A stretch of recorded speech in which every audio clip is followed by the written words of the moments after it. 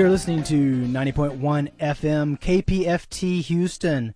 It is now time for Technology Bites. Listeners should be aware that the following program contains language and audio images which may be found disturbing and may not be suitable for your snotty-nosed little brat who probably cusses like a sailor behind your back anyway. Parental discretion is advised.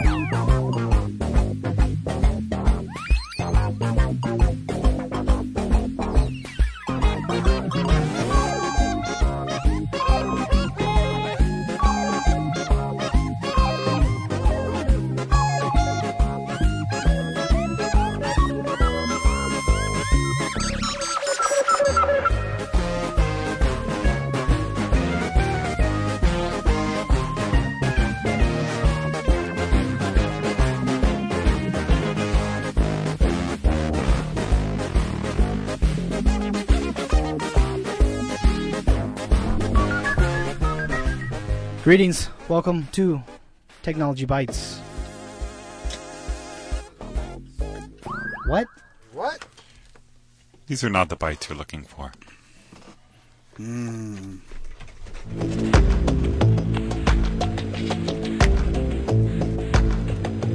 What's happening? I do not know what is happening. I'm sure there's some. This is.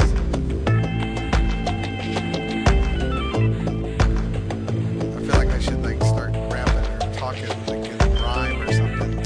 Free BSD style, Jay. Free BSD and. That was a little preview of the HD2 channel right now, I think. Oh, nice. Yeah, tune into HD2 if you don't want to hear this. It sounds pretty cool. Yeah, I kind of think maybe we should just I was Our actually. show, meanwhile. We'll bring them in later. Meanwhile, We could just simulcast it for a while. we could have that could be the bed music for the show tonight. Except Pete's on the same line. Can we cross the streams? I don't think so. Okay. It's an A/B switch.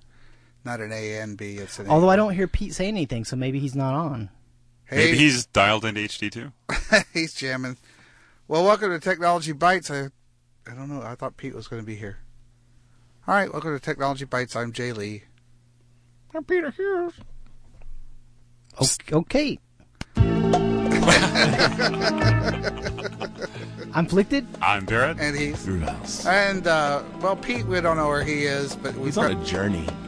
Yeah. Pete's on a journey. He's exploring things. He's checking out all the news. Right. All the tech that you need to know. Ride the mellow lightning. But be careful. That was the mellow lightning, right? The mellow lightning, not the yellow lightning. If you say so. Oh. I found out about that through Jay Lee, actually. Yeah, you We're did? talking about that. I did. I didn't know what it was. I was like, no, that's the correct way to do you are. Yeah. Why are you apostrophe R-E? I thought it was like a grammar thing. I didn't know there was anything else going on. Yeah. I also don't read anything. There's a Twitter account. I think it's called Mature Donald Trump. I just read those and block out everything else. That's like what they post sensible reactions to everything Trump does, but they respond like how maybe like Obama or someone like an adult might respond. Yeah. They're awesome. It makes me feel good about our country.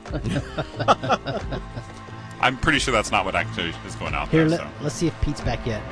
Pete, you there? Hello? All right. Okay. Pete's on hiatus.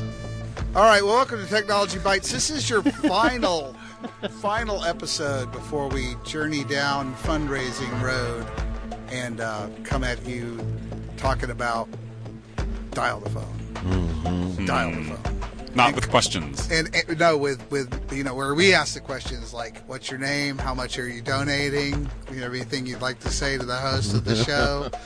So yeah, fundraiser starts next week. And as you may have been aware here recently, we have changed the format of the show again, back to the original format, or kind of a loose version of the original. A hybrid of the original version. I thought we were just going to broadcast HD2 from now on. We're not doing that? I'm DJ Son. No, we're back to the kind of semi-old format where we're taking calls. And I will say, based on a few emails and contacts we've had, and some of the calls as well, it looks like somebody's already calling in. Based on some of the feedback we've been getting, it sounds like we might be getting some new listeners. We might be people that, like, hey, that theme song is pretty cool. Maybe well received. Maybe people are, finding their way back. So we want to, just give you a little heads up that the fundraiser's coming up here next week. We've only got 2 episodes, which is great. It's a lot better than 3. Not as good as 1, but it's better than 3. So we have 2 fundraising episodes. We're going to be calling upon you to call in next week and make a donation. If you want to do that ahead of time and go to kpft.org and hit the tip jar, please. If we have any money in the welcome. kitty ahead of the show where we have to raise money, we can apply that towards our goal and reduce the load on what we have to do. Share the burden. Share the burden. So, potatoes. So, but tonight, if you want to call in, the phone number is 713-526-5738, and you can be on the air with us if you like, talking about technology. What's the way that people interact with us? Oh, what are we doing now? First, we have the new thing. We have the first line, which is Groovehouse, which he just gets your name and an extremely brief... No. He's talking about the vitals. Oh, the vitals. We're doing chat.geekradio.com now. We've got a new chat system that's coming. We might be retiring the We're chat. coding it ourselves. We're in the last few days of I found it. coding, and we're almost done. You found it? I wanted to see if Pete said something about why he wasn't around. Did he? This might be him calling in. But I think he's on now.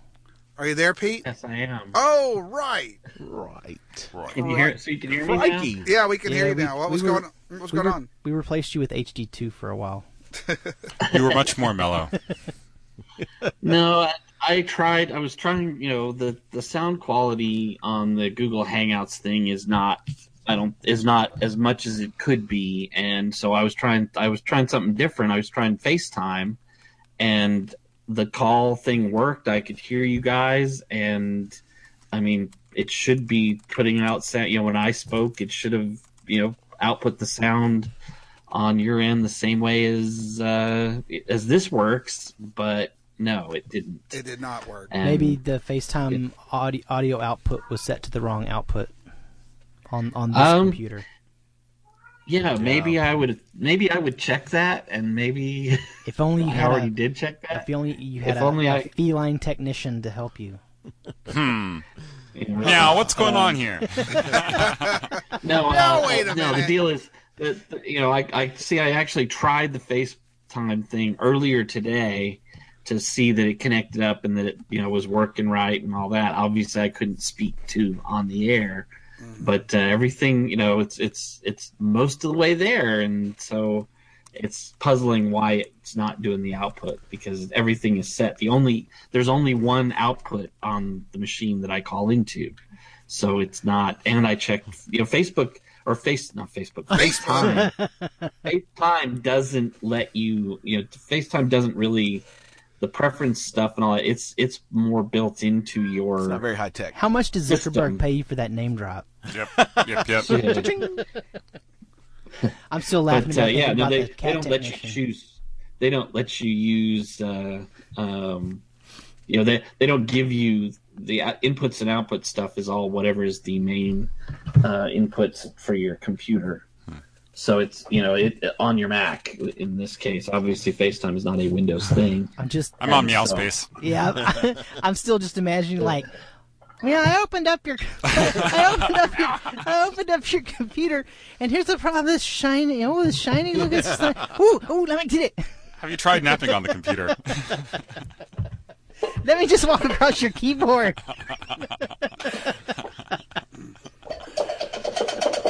What the heck is Food that? time. Food time. Cat's hungry. Are you rattling the food bowl or what? Come and get Yeah, it. so he'll go. He's got a cow, and that was a cowbell. Moo. Some milk for the kitten. All right. You ever have one of those nights? And We're having one now. The extraneous sound at my house is always a big freaking deal, and so of course, first there's no sound, and then once I get connected up, then every animal that is not In the already barn. locked up In the barn. starts going nuts. So Jay, what about the vitals? Visit us online at What about the vittles? geekradio.com. They're tender. Oh, you think you'd be able to script that? You can visit us online at geekradio.com. That's our webpage. And it's not nearly as hilarious as this what you're hearing right now. But it is just the stark, cold facts of the show. Like when the Geek Gathering is, the podcast, the links that Pete creates for the news and the segments, all that good stuff. So visit us online at geekradio.com. You can also use the contact link there to send us a note if you want to contact us during the show. If you want to contact us during the show. And you can just hang out there, go look at some old pictures from back when we were cool and relevant and stuff. Back when we used to make our goals. Hey, no jinxie. We're going to make our goal tonight, which is to just have a good 0. time and relax and talk technology and this balmy kind of. God, it was hot today. Mm-hmm. It's going to be hot tomorrow. Nobody's on the hot tamale. IRC. No, it's not IRC. Yeah, we got to go populate IRC again. Except me and virtual me And Ophelia. and Ophelia. Are you talking about IRC or are you talking about the? Okay. actually, I will take down your IRC domination from 2/3 to 1/2.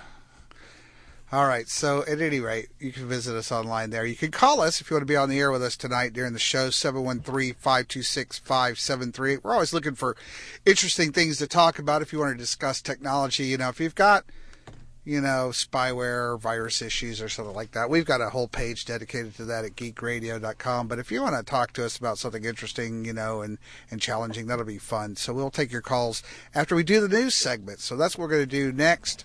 You can call in, but we're going to now go to Technology Bites News Central in San Antonio in a thing we call Info Shot. So take it away, Info Shot. It's the Technology Bites Info Shot. Technology news and commentary by Peter Hughes.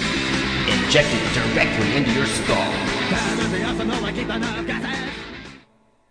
well, tonight we've got. I guess it's a plenty of malware and hackery. Then there's some cool new stuff to kind of take the edge off. This one, cyber sabotage program that wiped data from 30,000 computers at Saudi Arabia's national oil company in 2012 is back. And now it's able to target server-hosted virtual desktops. Isn't that nice? Malware known as Shamoon or Disttrack is part of a family of destructive programs known as disk wipers. I'm betting you can kind of get a picture of what this does. Similar tools were used in 2014 against Sony Pictures Entertainment in the U.S., and in 2013 against several banks and broadcasting organizations in South Korea. Shamoon was first observed during the 2012 cyber attack against Saudi Aramco. It spreads to other computers on a local network by using stolen credentials and then activates its disk wiping functionality on a pre-configured date. So the idea is it sits on your network and churns and makes its way around, and then at some point, they pull the preset date is reached. And then boom. November last year, security researchers from Symantec reported finding a new version of Shamoon that had been used in a fresh wave of attacks against targets in Saudi Arabia. This version was configured to start overwriting data on hard disks on Thursday, November 17th at 8:45 p.m. Local time in Saudi Arabia, shortly after most workers in the country started their weekend. So you can see they planned this. Researchers from Palo Alto Networks found yet another Shamoon variant, different from the one seen by Symantec and likely used against a different target in Saudi Arabia. The third version had a kill date of November 29th and contained hard-coded account credentials that were specific to the targeted organization, according to the Palo Alto researchers in a Monday blog post. Some of the credentials were for Windows domain accounts, but a few were default usernames and passwords for Huawei Fusion Cloud, a virtual desktop infrastructure solution. That's the ones where they run multiple virtualized desktop installations inside a data center, and users access the virtual PCs from thin clients to make workstation management across different branches and offices easier. Another benefit of VDI solutions is that they create regular snapshots of these virtualized desktops, so administrators can easily restore them to a known working state in case something goes wrong. The idea is, of course, if you're a manager, if you're controlling the desktop, if you have it in your data center, you can make sure it's backed up and probably you can look at it a lot more closely without having to go out there compared to on a desk. But apparently the attackers behind this latest Shamoon campaign were aware that the targeted organization used that particular product and realized it wouldn't be just enough to just wipe virtual PCs using stolen Windows domain credentials. So it's starting. This is the interesting back and forth between the attackers and the attacked continues, and unfortunately, I think the attacking side keeps evolving faster than the defensive side. Another one, this one. So there's a Windows, virtualized desktop thing. Here's one just in case Mac users were getting smug. I don't think I was, but people are getting, maybe some Mac users are getting smug. There is a, you may want to be careful if you have a Mac and you're surfing around the web. For the past few weeks, people have been tricked into visiting a phony website embedded with malware that can freeze Macs, according to a report this week by the cybersecurity firm Malwarebytes. The new malware, which can be activated by visiting, I'm going to tell you the URL. I would suggest you not go there with your Mac, but the site is called safari-get.com. It can trigger two sets of actions depending on the version of the computer's operating system. In one case, the malware causes the computer's Apple email client to create a deluge of draft emails that contain the words, "Warning, virus detected," in the email subject line. Although the emails don't get actually delivered to anyone, the sudden flood hogs the computer's resources, thus causing the computer to freeze.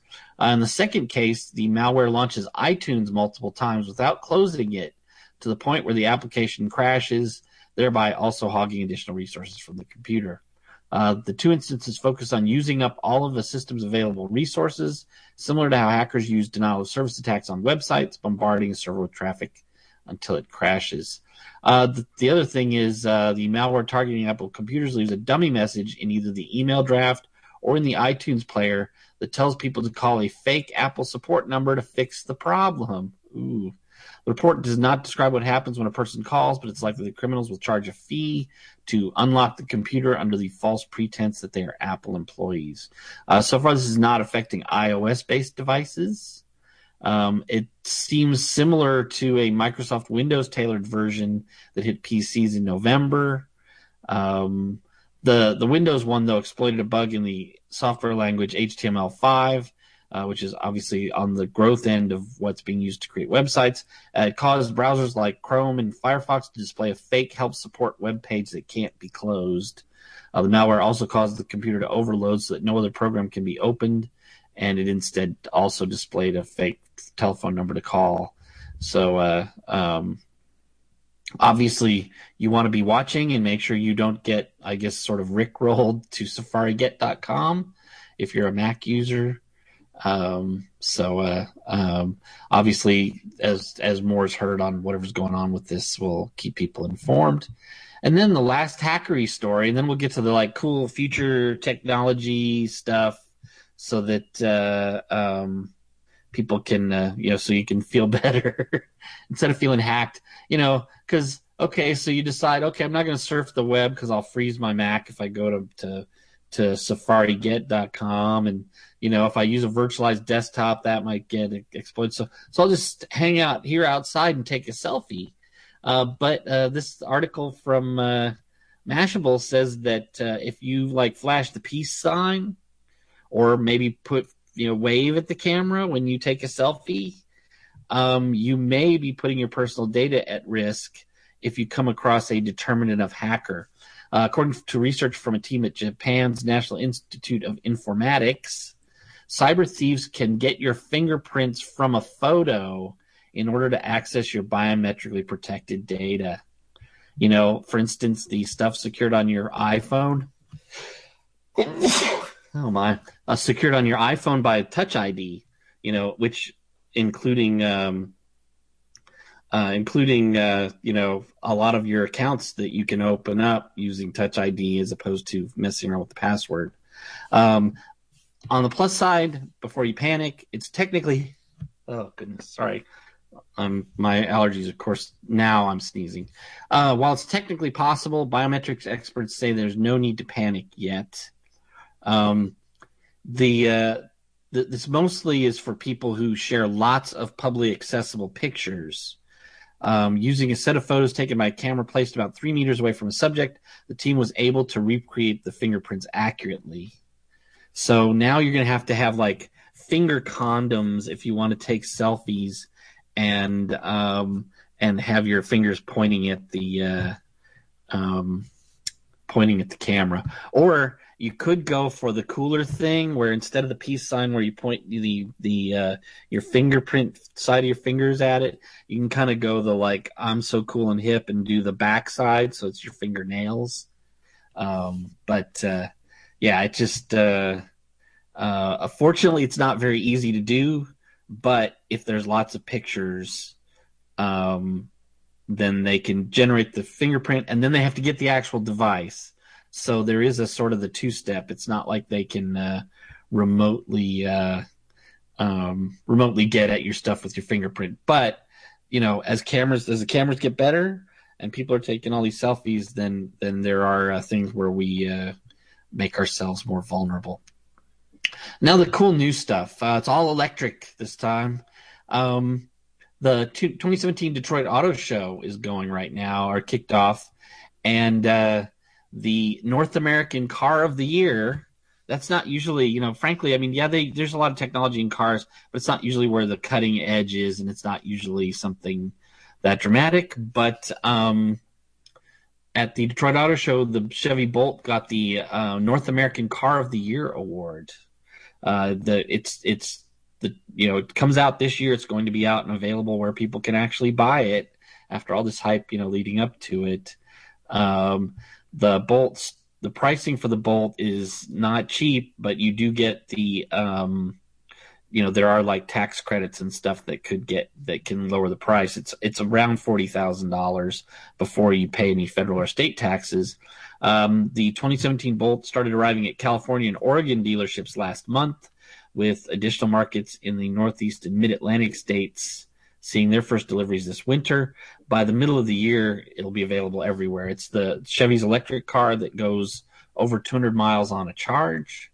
So it even could work in Houston. So, they've got Car of the Year, and, I'm ready to see enough around that somebody can actually, we can start hearing from people using them in the real world. I think it'd be a positive thing. Obviously, we like electric cars on Technology Bites, like Tesla Model S's and such. But seeing one that like normal humans can afford, that does cool stuff, that has a good range and all that. I'm ready for that to be on the market. So, and then the last one, this one's kind of interesting. This is out of the UK, and it's just they're trying it out. The new project in the UK could see electric trains. That's not new.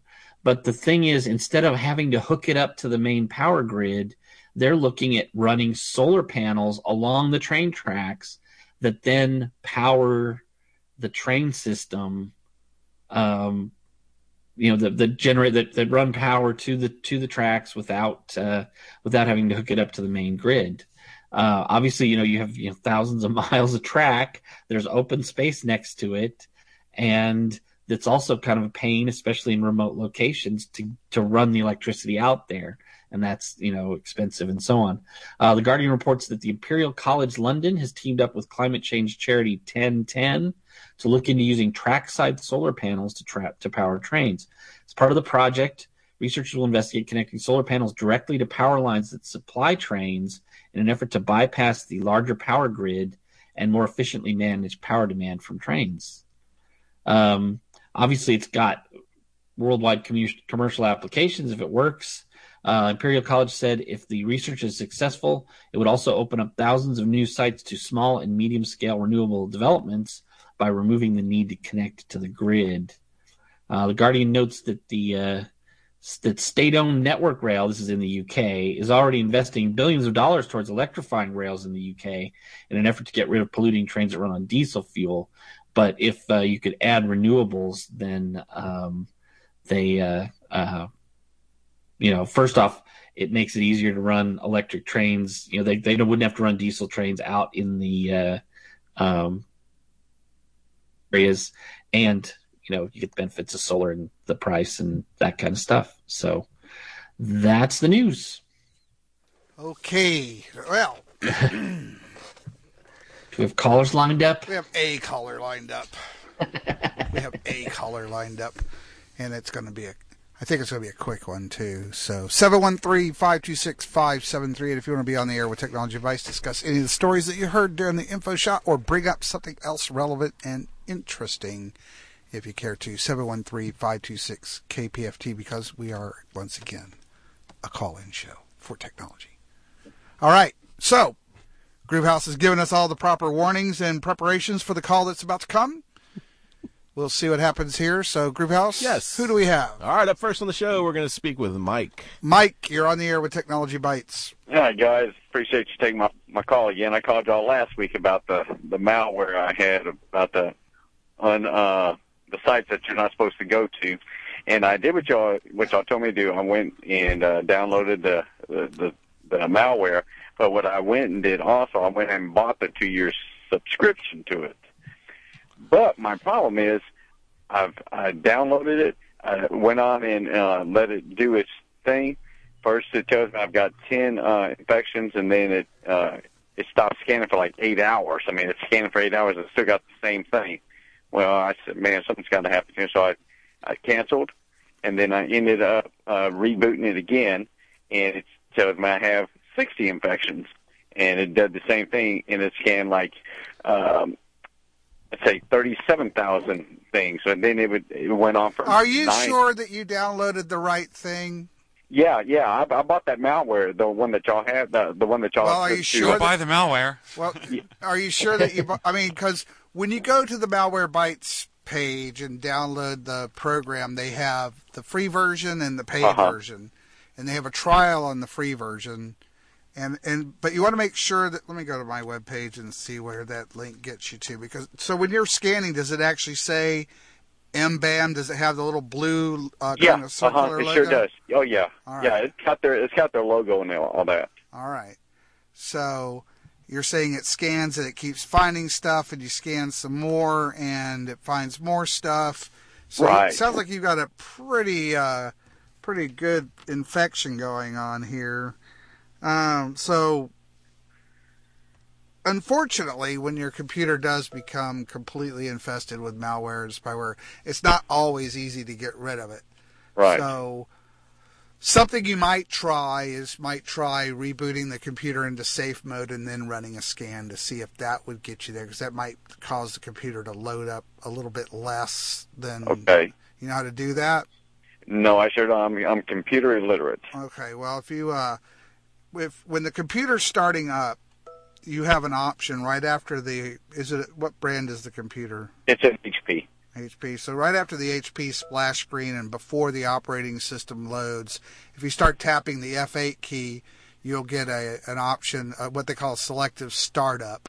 Okay. And one of the options is safe mode. It allows you to start the computer in safe mode. If you just start tapping the F8 key, right when you start up the computer, if you do it very slowly, just tap, tap, tap, press the F8 key.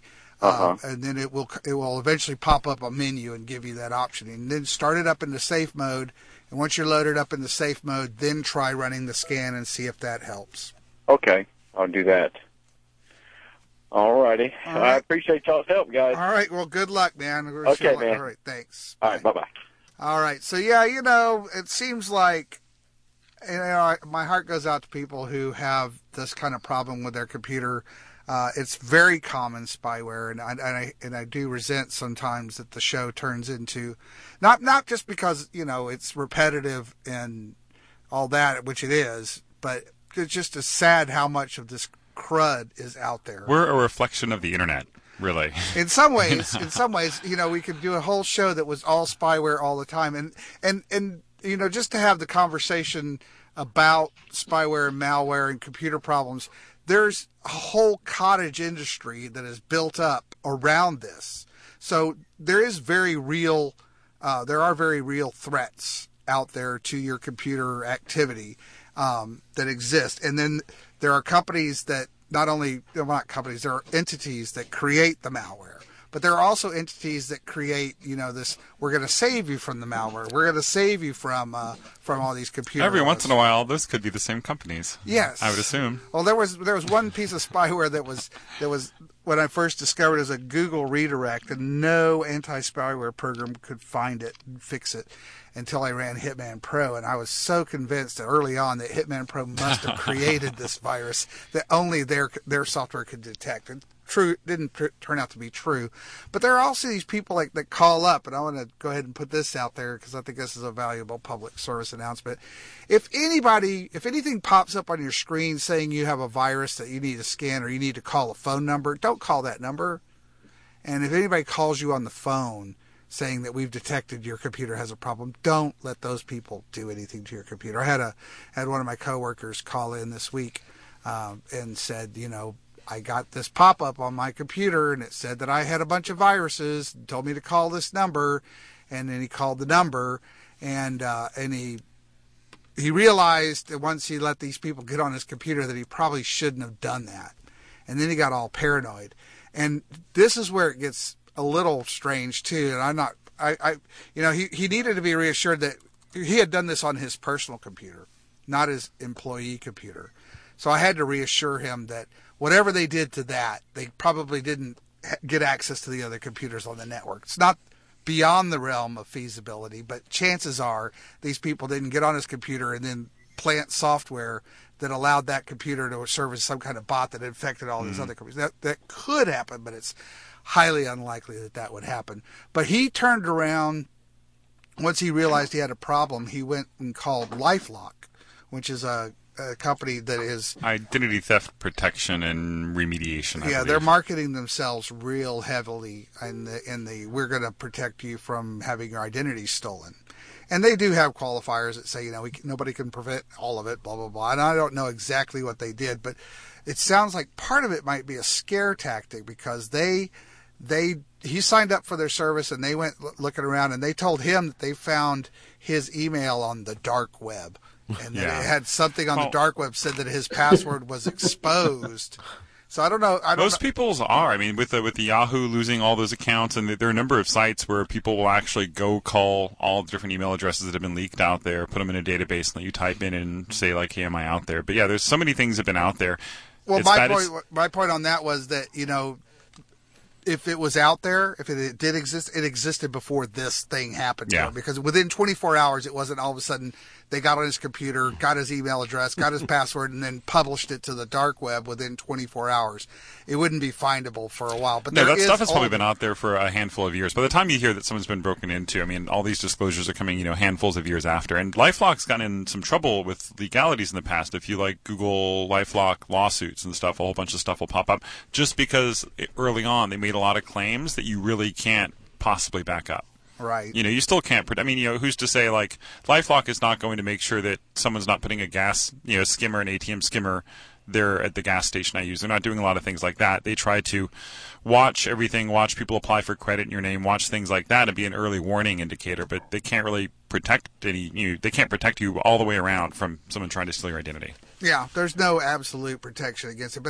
But having the conversation with this guy after this had happened to him, it really, pointed out in the caller that we just had, once your computer does become compromised, there are tools that will help you lock it back down and regain control of the computer. But ultimately, I haven't found anything that you can run on your computer that says you are completely free of problems.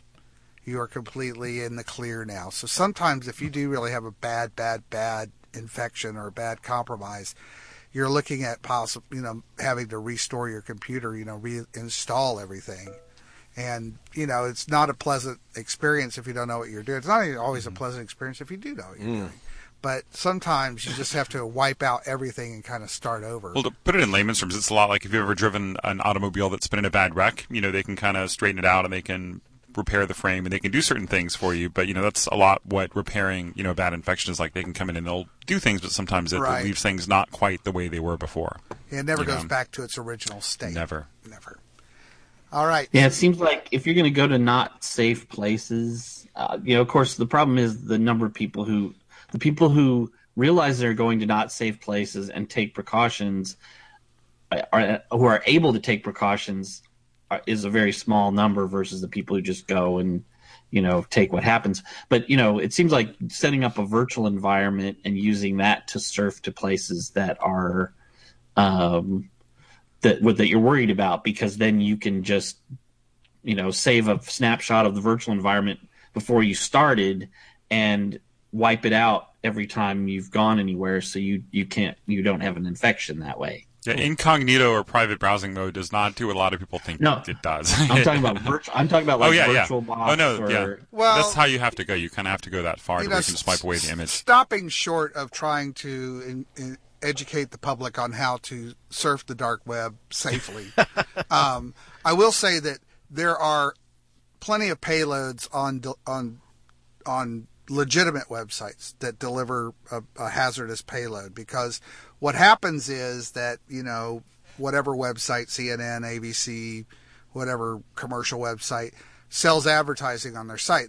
And the advertising comes in a digital package. So the advertiser writes up the code and then sends it to the publication, and the publication then embeds that into their website to deliver the advertising. Maybe it's direct. Maybe they're using an ad service. The publication doesn't even deal directly with the people that are creating the ads. Right, but whoever's job it is to vet that content may not know what they're doing. May not be aware that somebody's put in some malicious code there that affects, the browsers that visit that site. So you can certainly become compromised by visiting regular web. It used to be you could say, "Oh, you got spyware. Shame on you, naughty boy." But now it's less. It's a little more ambiguous. You could actually be doing normal stuff on the web. And, it's ads, yeah. And so you have to be careful. You have to watch out what you click on, and you got to treat everything with skepticism. But as we've seen with the current state of political affairs here in the United States, people are, susceptible to fake whatever. Fake. I hate saying the word fake news, but fake news. So, clickbait. All the time that I spent leading up until the 2016 election, where I talked about, don't republish things that haven't been vetted. Go to Snopes and determine if that's true or not. And people say, well, it's even if it's not true, it's funny, so I'm going to put it out anyway. That's the same mentality that gets people elected, getting their computer infected with spyware or becoming the president of the United States. So, it's all bad. You got to be careful. You need to treat everything with a healthy dose of skepticism. Chances are, in the old adage, axiom, the old adage is true. If it's too good to be true, it probably isn't. Just like all the phishing emails that try to get you to give up your bank account information. Websites are trying to say, hey, you've got a virus, we're going to fix it. They're probably not. Nobody, there's a lot of good in the world and there are good people in the world, but for the most part on the internet, most people are not interested in giving you something for free or giving you, money. So if anybody's trying to... Another thing, to build on what Jay's saying, though, another thing that's new that I meant to mention last week, because I'm seeing it, I'm getting them, a lot of them myself, so I have a feeling that there are more people getting them. There's a lot more sort of two-factor authentication going on, where you secure your Gmail account or your Apple ID or those kinds of things. And, I want to warn our listeners, you've got to watch out. When you get one of those emails, when you get an email about something important, you need to confirm who it came from. And you can do that by looking at what the sending email address was. Often helps. Or a lot of the time you can check if they send you a link, you can hover your mouse on it and it will show what the link is. And if it's not, www.apple.com or google.com or whoever they're representing themselves as, then you know there's a problem. I've been getting them on Apple ID, where it says, you get those emails that say, your Apple ID was used to sign on to a device, an iPad or to a phone or whatever. That happens a lot, especially when you're actually, setting up a new device. But then when you get it at random, the idea is they want to catch you where you think there's something going on. And so you click the link and go, no, this isn't me. I'm going to I'm going to fight back against this crime because I'm going to turn them right in. Click the link and put in my info. And they used my Apple ID and here's my password. And basically they're tricking you to get your information. Well, there are a couple of toolkits out there, and SET is one if you want to look it up without saying the full thing. But there's within a couple of buttons you can deploy a site that looks just like Google Login or just like Facebook Login or just like anything you want to, a number of banks. And that's always kind of the litmus test for like where I see things going, because there are a lot of like I said, fake Apple login scripts. You can bring up something that looks just like the Apple two-factor authentication site with the click of a button and deploy it out to a site that isn't the Google site or isn't the Apple site. And that's very low-hanging fruit now. You used to have to go and scrape the site and make it look like the other site yourself, but now it's one button away. Although the weakness is if you look at the links that are in the email, if you don't just click the link by itself, if you look at what the link where it goes to, I'm not familiar with what Outlook is doing nowadays, but on like Apple Mail, it puts a little arrow next to links, and you can click on that, and it'll tell you what the URL it's trying to go to. They don't even bother. I mean, they don't even try to make it look like it has anything to do with Apple as far as the URL. It'll be just some random, whatever .com and or even some of them, .ru and some of that kind of stuff. But they trust that people don't look. And a lot of, I think the default now, a sad thing is the default now is on most web browsers, they don't show the URL up at the top anymore. Unless you tell it to show it as part of your, what you select for your views, they don't show it. So it means that when you're surfing around, if you get directed off to somewhere that you think you're at one site and you're not, there's no address up at the top to tell you that you've been tricked. All right, so that'll be our spyware conversation for the evening. Now, just as always, be careful out there. There's bad stuff waiting for you, but there's also good stuff. But just be careful and just treat everything that you see with at least a little bit of circumspection, or if that's a word, circumspect. Be suspicious. That sure is. And Axiom might not have been, because that closed down a number of years ago. Oh yeah, I love the Axiom. Yeah. A long time ago. Houston reference. But yeah, the thing is, don't call the person and act suspicious. There's enough evidence. If there's a problem, you should be able to see it from what you get on the email or what you get popped up in your your browser, frankly. And honestly, unless you're Neo from the Matrix, no one's going to be able to connect your phone number with your computer. That's very hard to do. Although, Whoa. Wake up. Yeah. I got a this afternoon. I got a text message from some random number, which sometimes happens because I'm signed up for like certain services through websites, and so they just use some random bank of phone numbers to send out automated text messages. But anyway, it knew my name, and it knew a name of a friend of mine, and said that they shared a new chat request 9 minutes ago. To view it now, reply with 1. So I was like, okay, well, what's the worst that can happen? That so I replied with Charges. wow, what's the worst that could possibly happen? So I replied with a 1, and then it said my name, and then it said view the invite from blank, this person, and it provided a link. And so you decided to click it because what could What could possibly happen? So I was like, I'm not going to click on this link because there's definitely exploits for phones. So I went on Google and I Google searched the domain name because I'd never heard of this domain name, and Turns nothing out. really comes up on this domain name.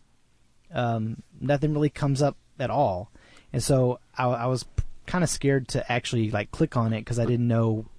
What could possibly happen? What could happen? Yeah. Pretty much any OS and browser could possibly be hijacked or attacked by a nefarious link, especially like this where it's like a phishing, text message. Come on, but you've already responded.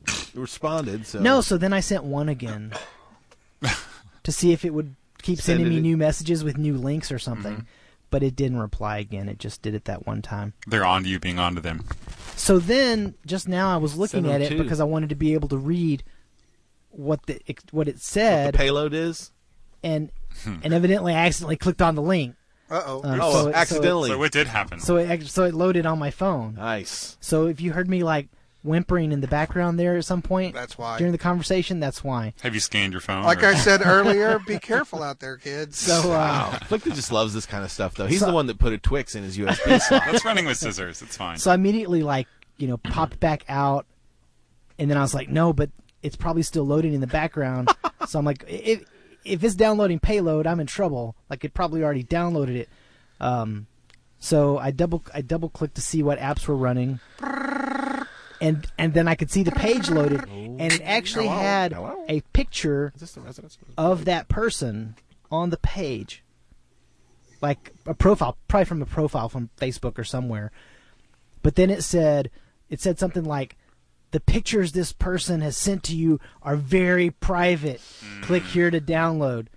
So I don't think it actually injected payload. I think it was trying to get me to download something. But I was still paranoid, so I went ahead and turned Clicked off it anyway? my phone. Went ahead and Then it accidentally curious. clicked the I next turned off my phone to make sure that it wasn't loading it anymore. DEF CON and is restarted on my line phone. 1 and would like to speak to Yeah, I you. wonder how much more of a target. I mean, does that make you at all more paranoid now that you have, some goon ties and some whatever ties They're that people just knowing you that No. you're in that thing might They're mess with taking you away your specifically? goon creds. No. Really? No. We should all chip in and get a burner phone just to mess with Afflicted. I have a burner phone. No, Is that it? Please tell me that's it. What's your burner That's phone? your number, burner Afflicted? phone now. My burner phone number is Are you going to give it out on the air? Yeah, 325 something. 325 something. You can figure it out from there. Just keep dialing. The irony is, if you spell out something, that's his real burner phone number. Let's call. 1-800-click this. Now I want to click on this link again. Well, click it. Click Why it. not? Do it, Scratch man. that Do itch. At it. least it can happen. Do What it. if I give it to y'all and y'all click on it? Enter Send in it to your- Jason. in Don't your- send it to my phone. I'm an accidental clicker from heck. because the thing is, I'm like, Accidentally clicking left and right. because now I'm wondering where this information came from. Can you Because send they the had- link? Give me the link. Can Let's you trace. send the link to to an email? Okay, I'll Give give it you to a source? real hacker. I'll tell you what. Yeah. I'll give Give you it the, to a real hacker. I'll give you the domain name. It's He's social engineering us. He wants us to go to this. the no. domain name Let's go is look. Hold up. instasocialmsg.com. Hold on. Like instantsocialmessaging.com, but But it's it's Insta. Insta Social. Do not try this at home. It MSG? redirects to Yahoo. Who is now dead? Yahoo's going away. It redirects to Yahoo page. So Insta. Keep social hackering. MSG. We're Y'all giving keep this out of the hackering. air. No one else should probably go out there. Yeah. Let's go see what happens, though. Instasocialmsg.com. Yeah. It's a Yahoo thing. INSTASOCIALMSG.com. Yep. If you go there, it redirects you to Yahoo. Interesting. So it's some kind of Yahoo chat thing. So it's some kind of Yahoo message. Do you have your It's phone safe. number? Click it. Do you have your phone number tied to your Yahoo account? I might. Oh, I might because this isn't my real phone number. This is a Google Voice phone Not so number. hackery after all, is Okay. it? Well, it just Well, Google Voice the truth washes comes out out. once in a So while. the truth might be that this person's Yahoo account got hacked, yes, and then they were sending it out to their friend lists. it's possible. But The only way to know is for you to click that link. come on, man, Come on, man. for the greater good. I'm gonna click on it. No. Oh, No. DEF CON online too. Yes. They're do taking a away who your is. goon creds. Do a who shows no, up. I did Panama, PA on the Who is guard protected is what I'm getting. Can you get past that? See, that's not Yahoo. Y'all aren't very No. hackery. So Still the main Did you Yahoo. do it? Did you go to Instant the- Message? No, I'm not going there. I'm just. So the I'm- main Look, Yahoo. seriously, it goes to Yahoo. The main Oh, hold Yahoo page Okay, look. is a redirect. Let's telnet into. Yeah, Port did you 80 do and it? see. Did you telnet into Look, Port no, 80 I'm to doing see? that Look, now. here's the link right here. Here's Instant Message. Right, I've got it in the All right, browser. all right. Return. Boom.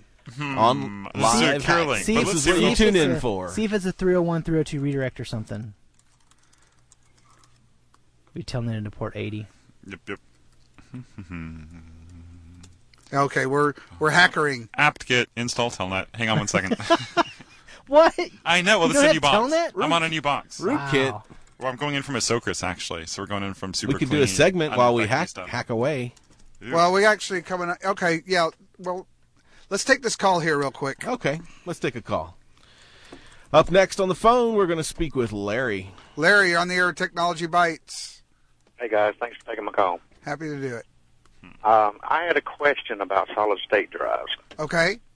Can you tell me how they work and why they're better than a regular hard drive? Well, I can tell you how they. I can't tell you exactly how they work because it's magic. We can tell you how they do it. It works a lot like RAM. We can tell you how it doesn't Well, work. let me Yeah. let me give you what I think might be the best layman's description. So Big pieces don't move. Yeah. It's electrical circuitry in an SSD drive. There are no moving parts, so everything is read from what they call volatile memory. But electrons are moving. Right, across the circuits. Whereas a regular hard drive is a series of platters that are on a motor. They spin, and there's actually it's like a record player. I thought you were going to say series of tubes. At Series first. of tubes. No, that's how you get the on, data. on a standard hard drive, it's a disk. It's a really rapidly spinning disk, and there's a read head that looks for data on the hard drive based on the file system. So there's an actual physical component where something has to move around and scrape the data off the drive to feed it to the CPU and the computer. So it's got the downside of being all the physical moving parts, which can fail and do all the time fail, and it's limited by how fast that read head can scan the disk and know where to find the data that it's looking for to input. It's a lot more instantaneous when it's not instantaneous, but it's a lot faster on an SSD because it's all just neurons and electrons and things like that moving across electrical circuits. Neutrons. Not neurons. Pointer Sisters. There might be a brain on Brains. there. It's but- like your brain. Yeah. But anyway, does that make any sense? Yeah, somewhat. Somewhat. Why has this come up for you? Well, I've got one that's my regular hard drive, 1 terabyte, and it's starting to hum. So I was looking online and went to hard drives at a certain site, and it popped up, and I was like, "Wait a minute, I haven't seen these before." So I didn't know. I just wanted to ask. Well, are they better or? Yeah, worse? I think they are. The downside to SSD is that they cost more. So buying a 500 gig SSD drive is significantly, or not as significant, but still more expensive than a 500 gig standard hard drive. You get less. I just look at it, pay the same amount, but get a lot less storage. Because you're not going to buy the same amount in SSD as you might, normal old school drive. You're not going to go get a 6 terabyte SSD, probably. Well, maybe not. Maybe not. But if you look at computers these days, the newer computers are coming with solid-state drives as their primary drive, just as a matter of course. That's the standard deploy these days. And you could take it, like, I know that a number of people that had older laptops with standard hard drives have, now that the prices have come down on SSD, have upgraded to SSD, and they are realizing they're seeing a great increase in performance. The computer's it boots faster, applications run faster because of the solid-state drive and the way that data is accessed from that hardware. And they're just more reliable because you've got less parts to crash. You know, Right. You could bang it around and it'll still. So when a hard drive starts making noise, it's telling you that the motor's going out or something's getting out of alignment and data's getting corrupted or the drive is failing. And when it does fail, everything's gone. It's gone. Like you said, if it's humming, that's a pretty good indication that it's forgotten the words. So you're probably losing data. Well, I've got an external USB 1 terabyte Seagate. Yeah. So copy that everything over USB. onto that. Quickly. Yeah, that's what I'm fixing to do. I'm just getting off work, but I'll transfer all that over. Since I've got that 1 terabyte, would I go ahead and pull the trigger and get a solid state, even if it is smaller than what I've got now? It just depends on what you want to spend, and if you're looking for that, that increased performance and reliability. I mean, yeah. Regular hard drives are still fine.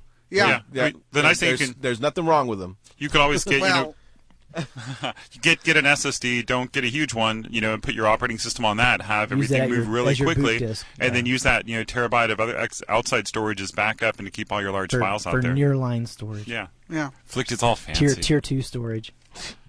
Okay. All right. All right. Thank you, guys. All right, thanks for your call. All right. So there's a website called redirect-checker.org, and I put that website in. Yeah, so I telnated to. I keep getting bad requests. So I telnated to it a few different ways, and if you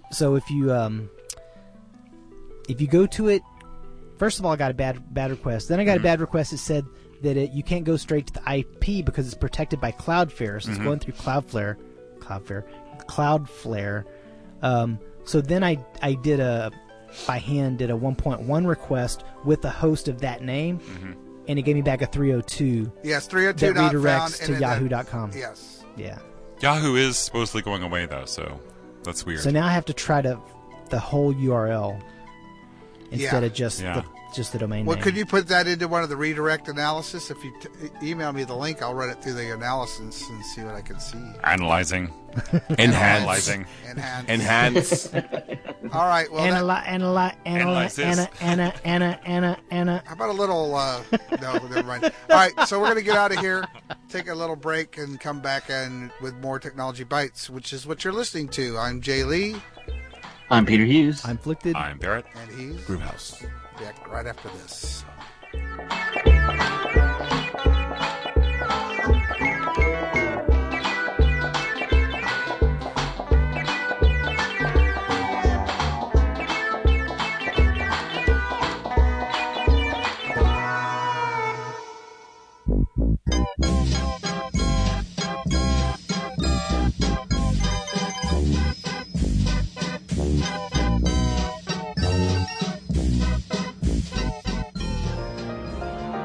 On Monday, January 16th at 10 a.m., the Black Heritage Society invites you to come and experience the spirit of unity as we celebrate the life and legacy of Dr. Martin Luther King Jr. at the 39th Annual Original MLK Parade in downtown Houston. The parade begins at Minute Maid Park, off the corner of Texas and Hamilton, and will showcase many of Houston's own marching bands, dance teams, and notable community figures. At the parade, join us at Lot C of Minute Maid Park for the first annual MLK Jr. Taste of Houston Festival. This family-friendly event features delicious food, live music, and tons of activities for everyone. This event is free to the general public.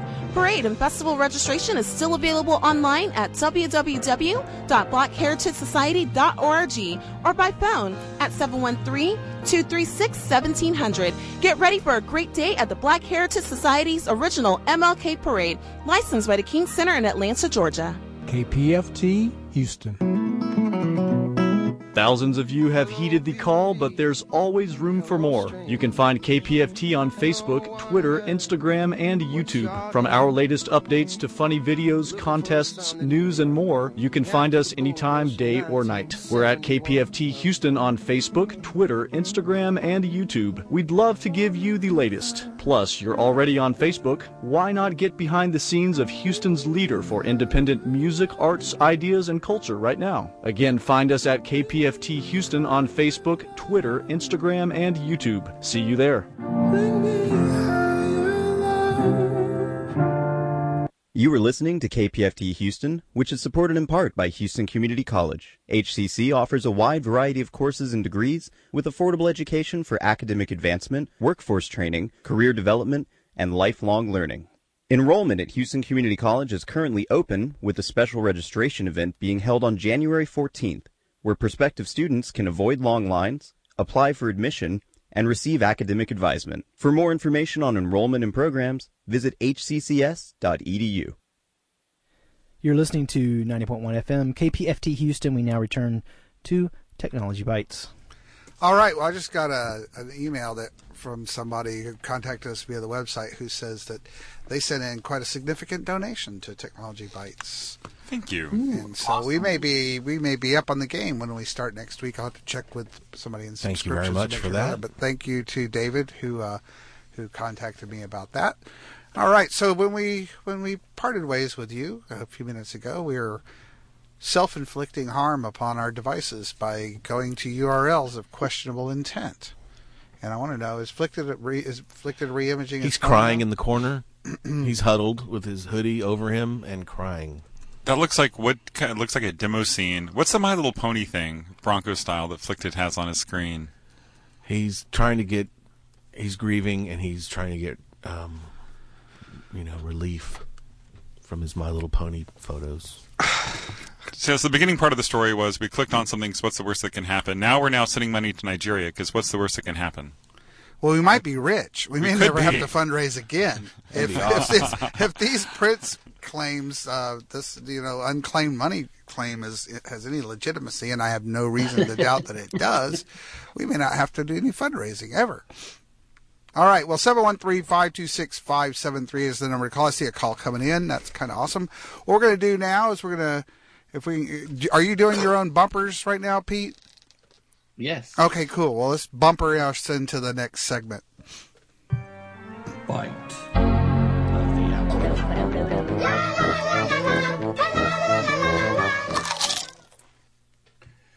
So, got a variety of Apple things. This one is kind of fascinating, given all the news that was kind of dumping on. Obviously the AirPods did not go out well as far as they were delayed and there were technical difficulties, the whole thing. But since the AirPods have launched, they have captured 1/4 of wireless headphone spending since they launched. That is not a small thing to do in a short period of time since they came out. Basically, lots of people are buying AirPods, and fewer people are buying every other brand. So it's kind of, although the sad part, Apple owns, Beats, I believe, and they lost that was the one that went down the most. So I guess a lot of people who don't, the Apple just moved the money from one pocket to another. But so it'll be interesting to see how long it goes. Research suggests that 85% of shoppers who purchased AirPods are male, of which 35% are young millennials. Female buyers tended to skew older, with 38% following the baby boomer generation. That's based on a sampling of about 3,000 shoppers who purchased between December 13th and December 31st. So it does. I haven't seen I haven't been in too many electronic stores, so I haven't seen where they're selling AirPods in person. I was in a Best Buy recently, and I didn't seek them out that much, but I certainly didn't see them around. But so apparently people are willing to pay for it, and they like the so far we haven't heard a lot of complaints. So I thought that one was interesting. In other news, that basically we've got the Bluetooth headsets. Now on the iPad front, this is an interesting rumor. Ming-Chi Kuo, the guy to go to for Apple rumors, has released a note stating that Apple will launch 3 new iPad models in 2017. The new iPad models coming out this year include second generation update to the 12.9 inch, the big iPad Pro that was introduced first in 2015. He says there will be a brand new 10 or 10.5 inch model with a narrow bezel design, as well as a budget-friendly 9.7 inch option. The larger high-end iPads will feature an A10X chip, while the lower-end iPad will arrive with an A9 processor. The A10X chip is a pumped-up version of the A10 chip that powers the iPhone 7. The A10X will be manufactured by Taiwan Semiconductor Manufacturing Company, and the A9, which is the chip that's in the iPhone 6S, is made by Samsung and will continue to be. Apple's new iPads are expected to be released in the spring and should be available for retail purchase between April and June. The iPad mini is not expected to be updated this year. So the thing is, so if your iPad is starting to reach the end of its life, or you've been thinking about that you want a new one, it's not if you're not close, if it's not just like dead and you need one because you need it for your work or whatever, but if it's open for you on deciding, you may want to stretch until you get closer to that April to June time frame, because it's only a few months, and when the new ones come out, that'll lower prices on existing iPads, or when you spend your money on it, you'll get the higher end performance and so on, compared to what you would get if you just buy today. So there's one to keep an eye on, and I'll watch that one as we go forward. But at least this isn't one of those rumors for this fall. So you either have to wait till April, or if the rumor is bogus, then it'll be a long time before anything else changes. And lastly, iPhone 8 rumors. They're around. It's the supply chain rumors that make things interesting. In the latest supply chain report, Apple is thought to be abandoning aluminum in favor of glass for the next generation iPhone's back and front. It's thought the company will use a stainless steel frame to hold together glass panels along the lines of the iPhone 4 design. The next generation iPhone is expected to abandon its conventional aluminum back cover design and will adopt a new design using 2 reinforced glass panes and a metal frame in the middle. The metal bezel will be made of stainless steel using a forging process to enhance its sturdiness and reduce costs and manufacturing time. The prospect of mostly glass design was raised via a KGI research note last April, and there have been reports that support it from Foxconn as well as Glass and other suppliers.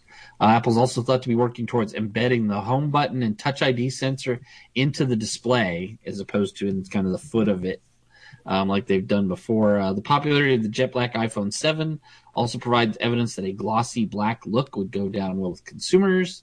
There's conflicting reports as to whether Apple will choose a curved screen or a flat-sided design like the iPhone 4 and 5.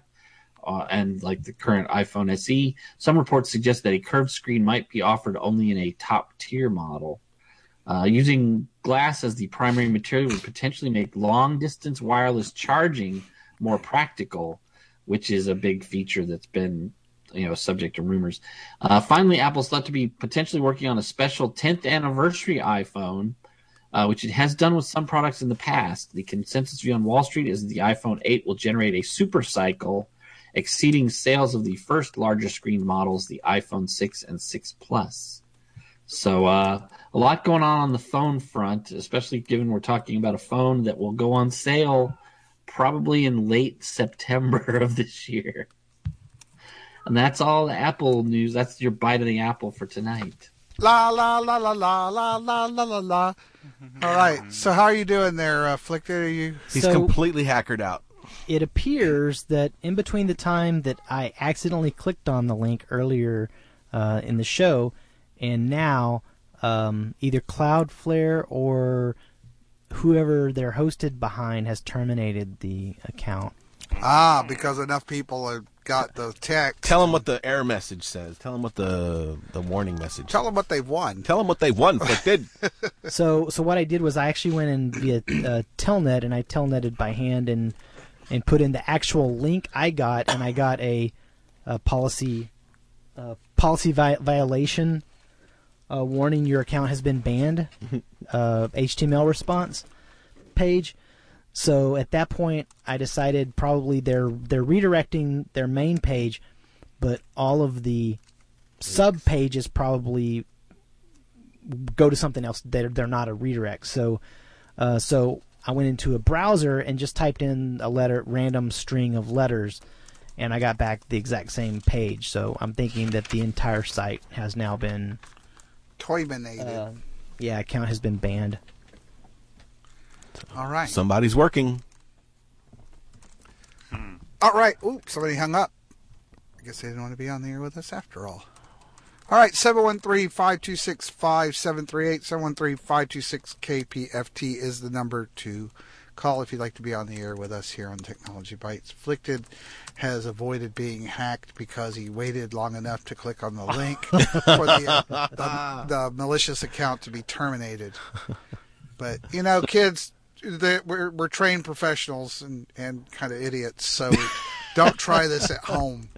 I wonder if there's some kind of that Jackass show for geeks. This is it. This is it. Technology Bites. That's our new territory. Jackass for geeks. We found our new angle. We're going to run headlong into things you shouldn't do with computers. We're just going to do them for you. Just do it for you, yeah. We're going to put the foil in the microwave. I'm gonna touch this. I'm gonna touch this capacitor in this TV. Lick this, Afflicted. We're gonna have a new segment called "Lick This, Afflicted." The new name of the show is gonna be "What Does This Button Do?" The name of the show is gonna change to "Magnets and CRTs." Look at the pretty colors. Oh, that's shiny. All right, yes, we can destroy. I'm just like a Firefly reference. Oh, ow. Oh, still make fun of the Fireflies. Still painful. All right. So 713-526-5738 if you'd like to be on the air with us tonight. We are accepting calls at the number that whoever that was calling in earlier that gave up. We'll be happy to get your call in the queue if you want to call. We're not asking for money this week. We will be asking next week, so be prepared. So if you get asked for money this week when you call, you've probably got the wrong number. Dialed the malware. We should find a way to send pop-ups to everyone's screens that listen to the show.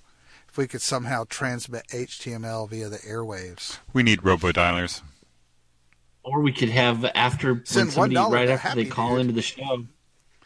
After somebody calls into the show, we can have Groovehouse, star 69 them, and I'm with Microsoft, and I am here to help you with your problem. I'm with Technology Bites, and if you pay us $300, we will solve your computer problem.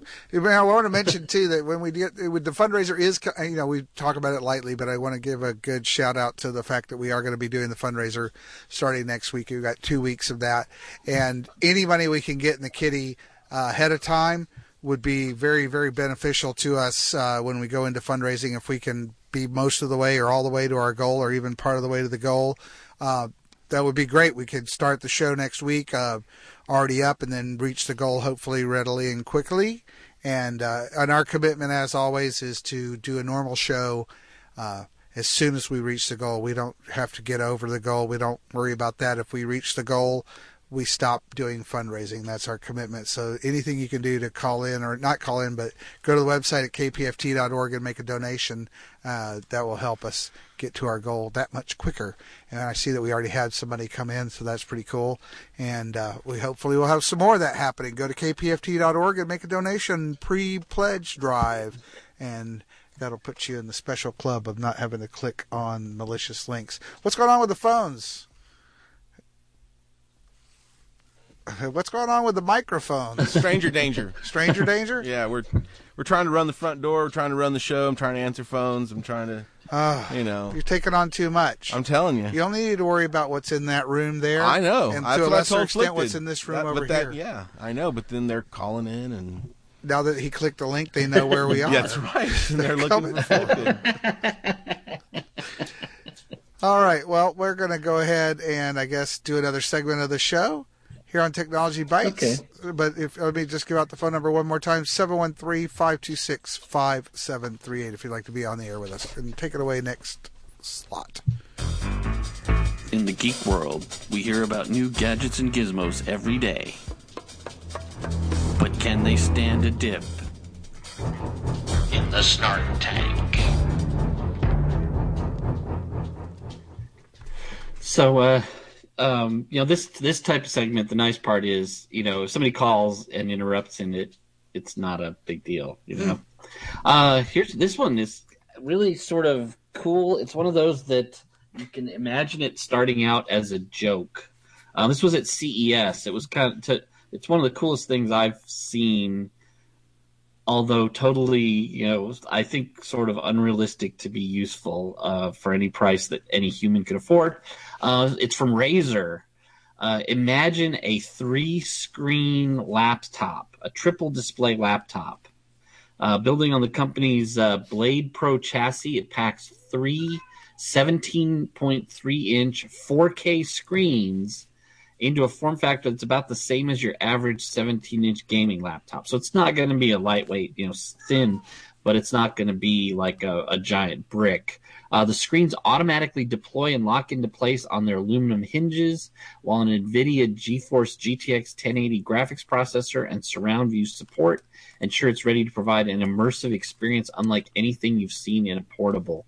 So see, if you have this, then the middle seat in the airplane suddenly becomes a whole lot more fun because you put your laptop down on the tray, you pop it open, and your screen takes over the entire row. But actually, it's one of those that is cool, but it's kind of James Bond villain cool, which is meaning in real life, I don't know how useful that would be. But it is pretty awesome, the 3-screen setup for just with your laptop. And you basically, if you're going to sit alone in a coffee shop and work, this would look a lot less lame than like when you're staring into a tiny like phone screen with a keyboard, stuff like that. I don't know if you've seen the pictures. If you go to geekradio.com, we have links to all this stuff. And when you click the link for the Razer Project Valerie triple display laptop, several of them got stolen. So let's say that you can buy them right now, possibly. Though they're hot. Which is, I think, a sign of how much people would really like something like this, or at least some people would. No, I've been having, I guess people do game on laptops, so having a more immersive screen experience, that's a pretty cool looking thing. One day I will have. I had 2 monitors for a while. I'm back down to 1 at my home office, but someday I'm going to... I think when things get light enough, when, we can carry fold-out 3-screen that's as light as, like your MacBook Air or something that you're carrying. That's right. Pretty good. I think whoever stole that's kind of silly, because you can't just walk into a coffee shop and pull that out, and people aren't going to be like, oh, that's fine. I think the entire internet knows these things are missing at this point. Well, I could see if you were like a big sort of... a lot depends on how you work. If you were kind of the kind of road warrior that you travel a lot, so you're not working at your desk a lot, but you still need kind of a desk level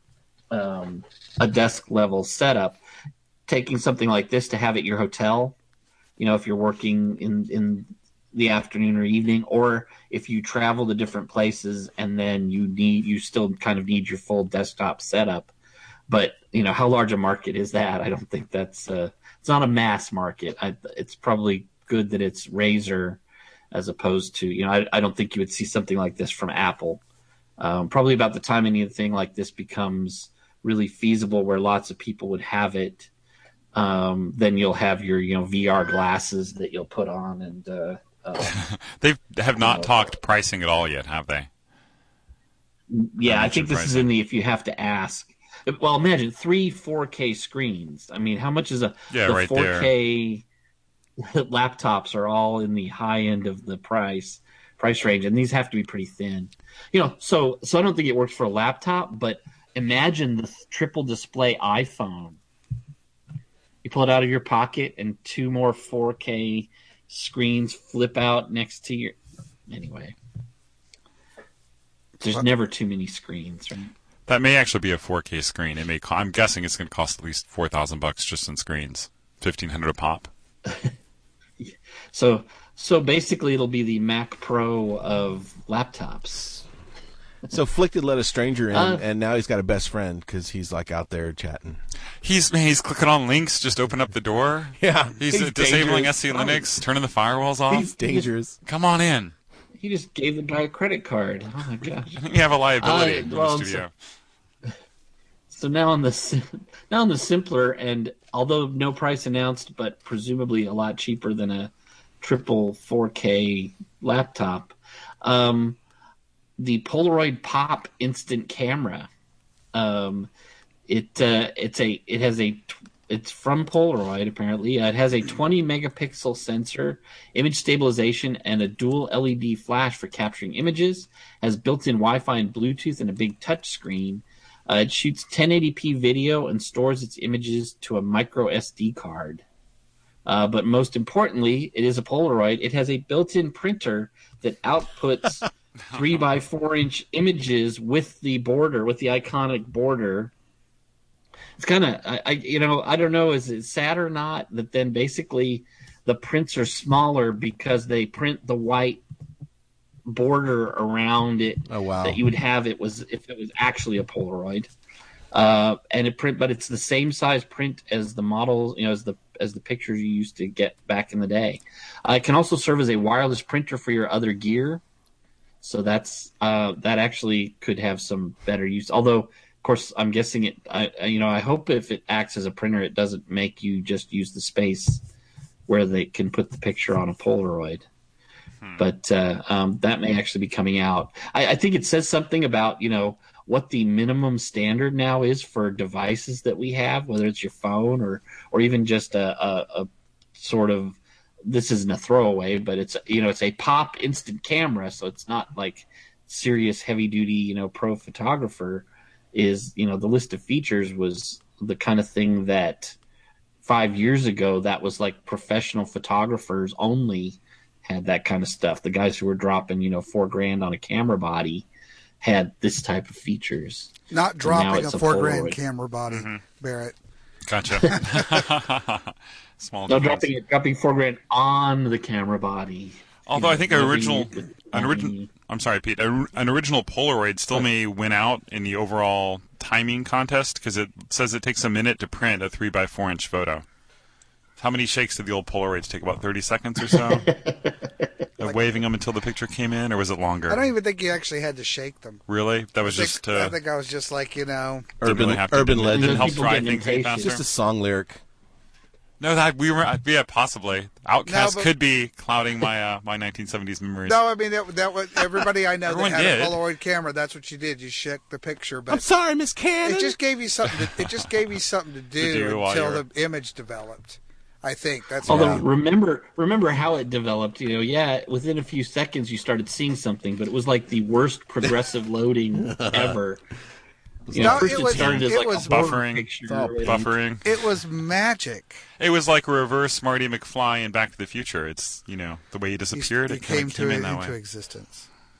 Except your picture of your family, it started out as it's a group of demons right now because they're orange faces and all distorted, and then eventually it fades into being. Jim on the chat, which is at chat.geekradio.com. Jim said you didn't shake them, but if it was cold, you had to put them in your armpit.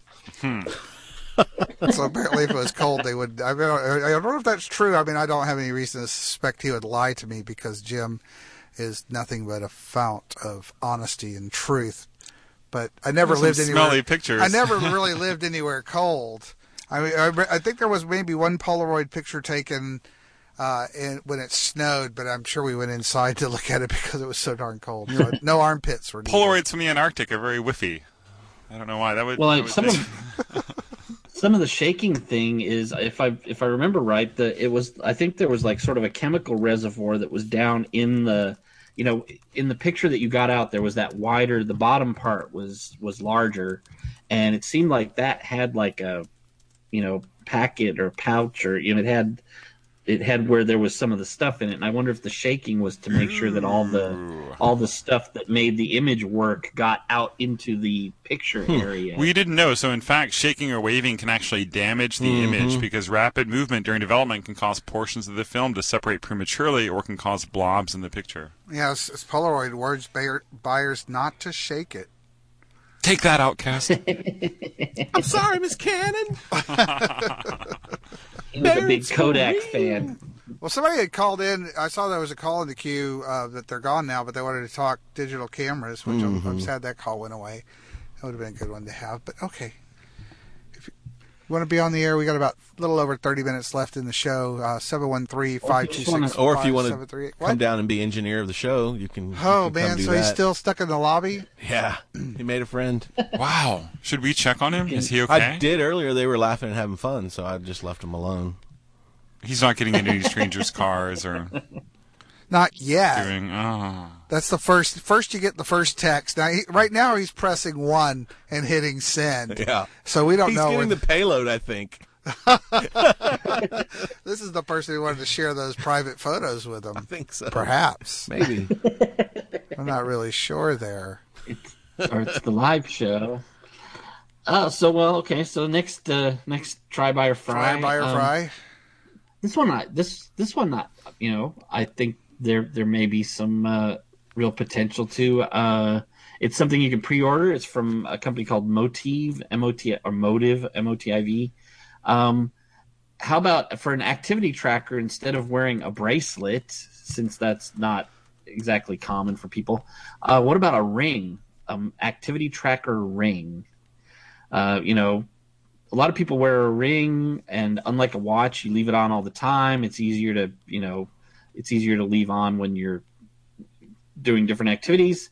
It sits on your finger instead of your wrist. Inside, its unassuming waterproof case is a trio of sensors that let it keep tabs on your heart rate, calories burned, active minutes, sleep duration, distance, and steps, all without pinging you every time you get an email. It comes with both keychain and desk chargers, gets up to 5 days of battery life, and is available in, of course, rose gold or slate gray titanium for the men out there.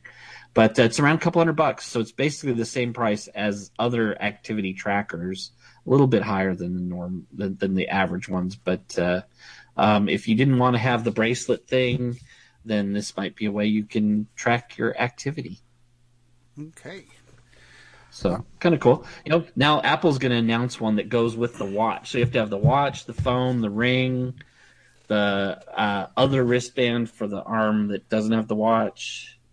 And so next you'll turn around and you'll have spent $7,000 on Apple materials. The rings don't look too bad. They're kind of stylish. Now, if they would change colors depending on my mood, I think they'd have something. There you go. Mm-hmm. That's a new idea. I've heard rumors that there's one ring. All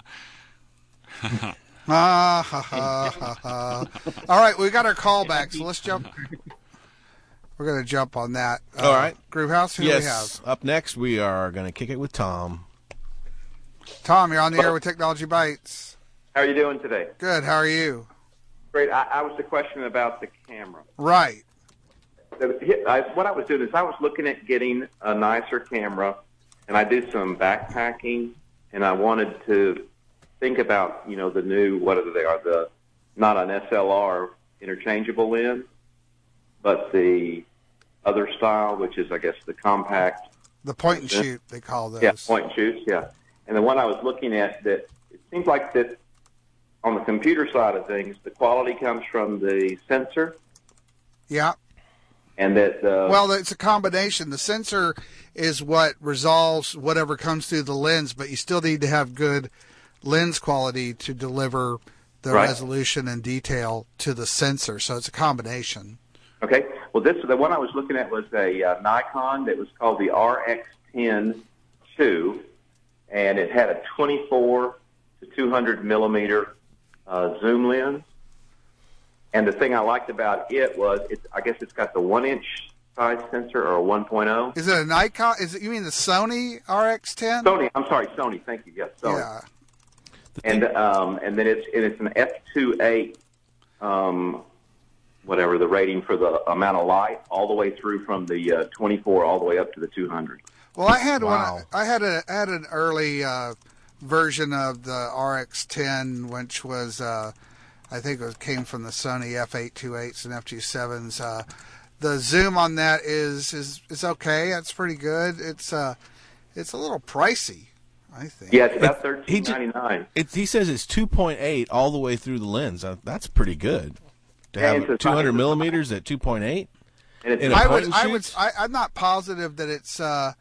I'm wondering if it's 24. I wonder if that's digital zoom. Then you get to that.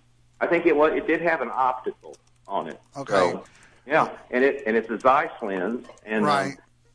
But it looked like it shoots the RAW that you all were talking about. As far as just being able to do that. It has a 4K video. The only thing I would stop short on that is spending, because it's like you said, it's pricey. It looks like it is, but it's a good looking compact little camera. With point and shoots, the more you pay, the better your images are going to be. That's true. I spent less than that and was not 100% happy with my images on a $300 digital camera. So I figured if I had dropped the money on a a little bit more digital camera, I might have been happier with the photos. So, I mean, but I shoot. Now to be clear, 24 to 200 f2.8 all the way through. Wow. 24 to 600. No, I'm sorry, it's 24 to 6 on the RX10.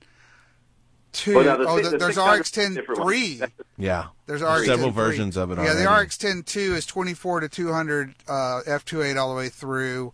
I'm not sure on that. I think they're fudging that somehow on the aperture, because you can't. I mean, they said it all. I mean, it was a Zeiss lens, and it seemed to be because I read through it quite a bit, because that seemed to. I mean, if you look at how much that lens would cost by itself on an SLR. You can't find a 24 to 200 f2.8 lens for amount, I don't believe. I don't think. I mean, it would seem to me if they could put that on a all-in-one, that they could sell a 24 to 200 2.8 lens separately. So I wonder about that. But that's not saying it's still not a good camera. The thing that I would stop short on is that if you're going to invest that kind of cash into a camera, is consider whether or not you'd want to divvy that up between a body and a really good, medium telephoto But lens. if he's backpacking and traveling, he wants something small, compact, keep with him. That's true too. You might, Yeah, that's what I was thinking. Just to keep a single thing that I could just not have to fool with less items. Well, I'm a huge Sony fan.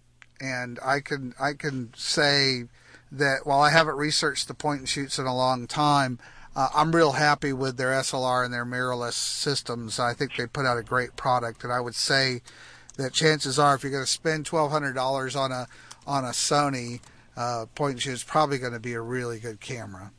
I mean, it's going to do all the stuff that it says that it does probably really well. It looks like battery life is about 400 shots. So you may want to get an extra battery if you're backpacking.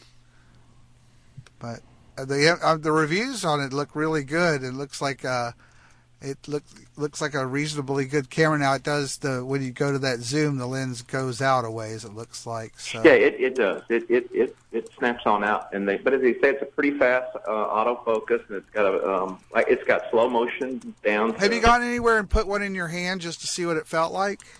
Over at the. What's that one nice camera store that's left over there on Camera Exchange? Yeah. Yeah. And it felt good. It was a version of that was a little different, but it went up to a 75 millimeter, like a 35 to 75 millimeter. Yeah. And it did feel real good. It felt solid. And it felt like it's something that you could accommodate in your package. Oh yeah. I think it was lower than what some of the other things I saw were. Well, what do you use on your processing your pictures afterwards? Which of the software programs do you use? Well, I know that I switched away. I used to use Lightroom, and Lightroom's a really good program. There's nothing wrong with Lightroom at all. I think it's an awesome image processing software for managing RAW files and converting them to JPEGs. And most of these cameras that shoot RAW and JPEG, they'll shoot they'll shoot RAW plus JPEG, so you can actually have both if you wanted to quickly get to a processed image that you could output for putting on the web or emailing. But sometimes if you haven't shot RAW before and you're getting used to that, you might want to shoot RAW plus JPEG. But Lightroom is super intuitive and very nice program. I'm sure that's Groovehouse uses Lightroom still. I use Lightroom. I recently switched to another program called DxO, which is it's just a different image editing software, but I'm really like it because of the features, but it's not as intuitive as, say, Lightroom is. Lightroom's got a really broad range of features that are really, really good. And I think if you subscribe, if you do the Adobe online thing where there's a photographer's package which gets you Lightroom and Photoshop. But you're paying for that every month. $10 a month. Yeah. But it's a subscription-based service for $10 a month. But if you don't end up not liking the software, you can cancel your subscription. But you get all the new updates and all that stuff in real time, and they're constantly pushing stuff out. Considering normally it's a few $100s to buy the program outright. Yeah. And it's another $100 each time you upgrade. So it's kind of a give and take on how much that costs, but you can certainly download a trial of Lightroom before you go anywhere and see what you think. Well, it just seems to be pretty amazing on what can be done. After I just played around with a couple of things, I don't trust any great picture I see anymore. I go, well, yeah, they probably fixed it up. But, well, good. Well, thank you so much. I appreciate it. This has been a great show. I listened to you all quite a bit, and it was really fun to listen to you actually work with your associate's problem and the other thing. That was more entertaining, I think, than just about anything else I've heard so far. So, thank you. Thanks for that. I like y'all being geeks. All right. Well, considering paying that forward next week or the week after during the fundraiser. I will. I'm probably going to take it away from some of the other liberal people and put it in with your show. Perfect. We'll take it. We'll take it. Okay. Thanks. All right. Bye-bye. Bye. What do we? There's Flickted. He's back. Hey, Flicked's back. Flicked's back. Unkidnapped? He snuck in here. It might not be Flickted. It could be a replicant. A replicant Flickted. Pod Flickted, exactly. No, I am the Flickted. It's him. Seems legit. Just press 1. What's the zipper on the back of his body running up and down? Now I'm looking at this RX10 suit, right? now. It's a nice camera, Jay. It looks like a nice camera. I'm wondering if Yeah. I should get that for Cynthia to replace her. See if they'll send you a review model. Yeah, Sony doesn't do that for me, I don't think. Tell them you're on Technology Bites. That always We're wins. the jackass of technology. I'm actually I'm debating whether or not to get into drones. Yeah, that's kind of great. Huh? We can see every angle of Houston from 100 feet up. I don't want to. You make a tiny world out of it. How about that? I don't want it for Houston. I want it for travel. Where aren't drones like? That's one of your not permitted bags, in a lot of these tourist places. I don't know. I mean, that's look into that before you drop some money on a drone. I want to. Well, it's also it adds to the weight of your package too. So, but the DJI's got this new one out that's super portable. Carry on, Does he know DJ Chill? Cabin. Huh? Does he know DJ Chill? No, DJI's DJI. Oh, okay. Yes. Chill be here later. It's got the 1s and 2s and 3s and 4s for the propellers or something. All right, never mind. Moving on. That's BPM, not RPM.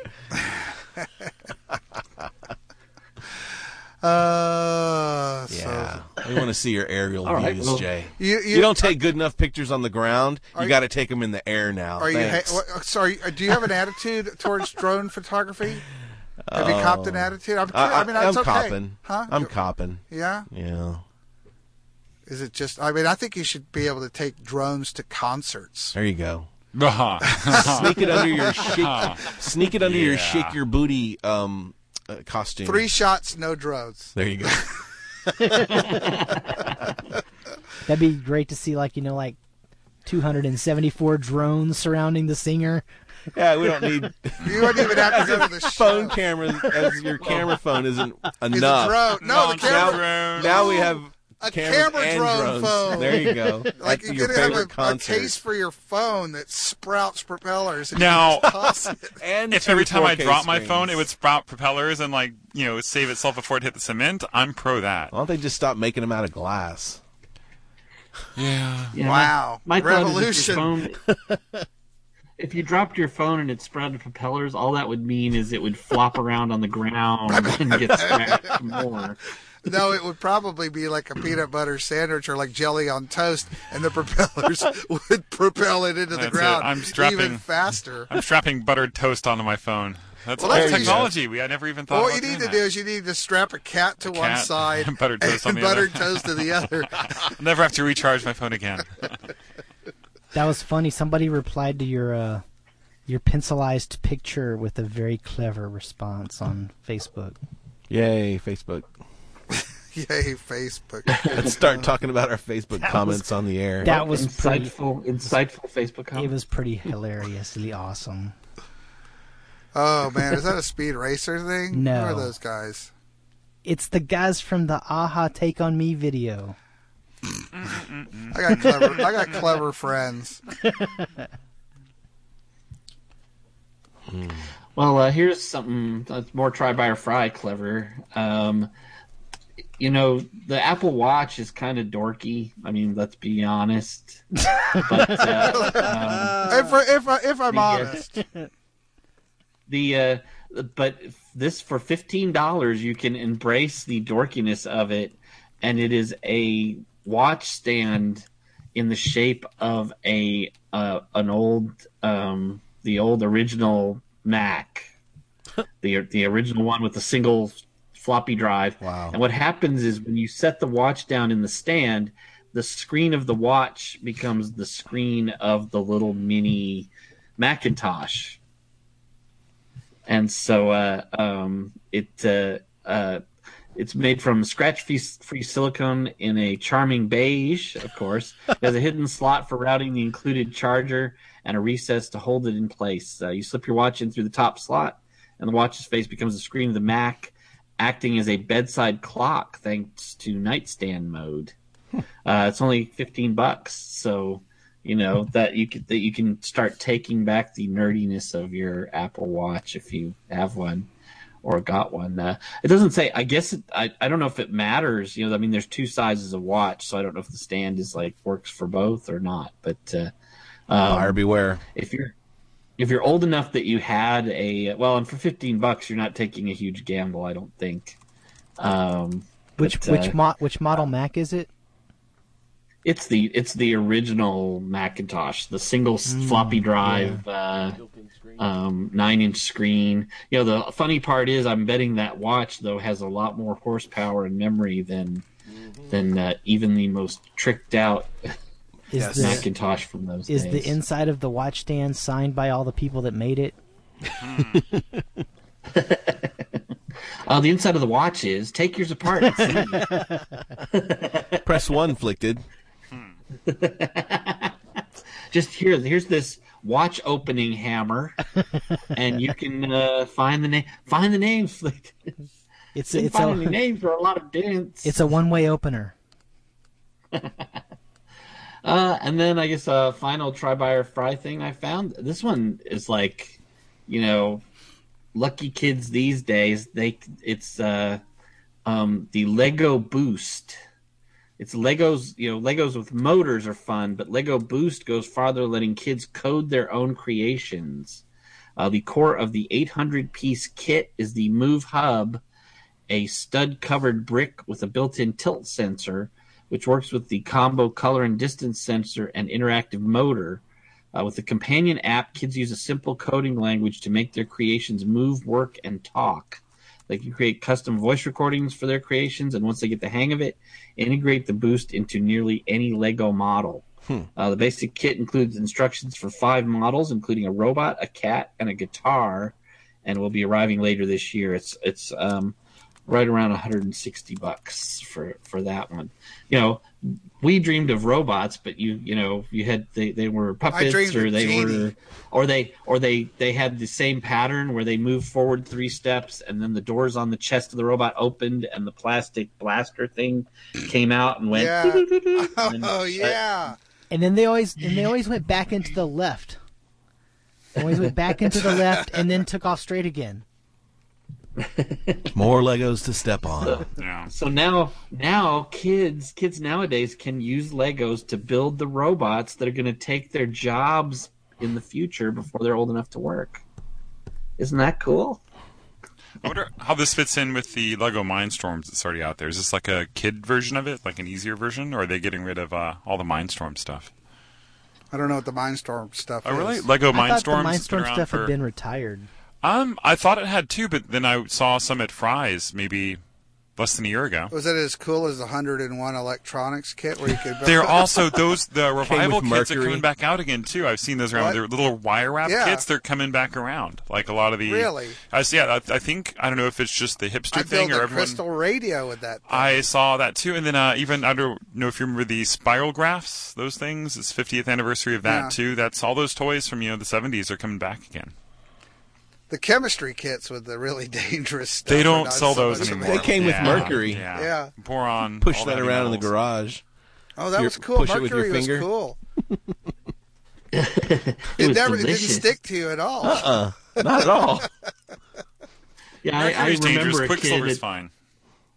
Sorry, Pete. I remember a lunch in middle school where some kid was playing with mercury on the table. It breaks up into the dots, and then you can put it back together. And I don't know whatever happened to him, but Eating a sandwich I in know between. I fortunately Yeah. did not touch or play with the mercury Too bad. Could have been a superhero.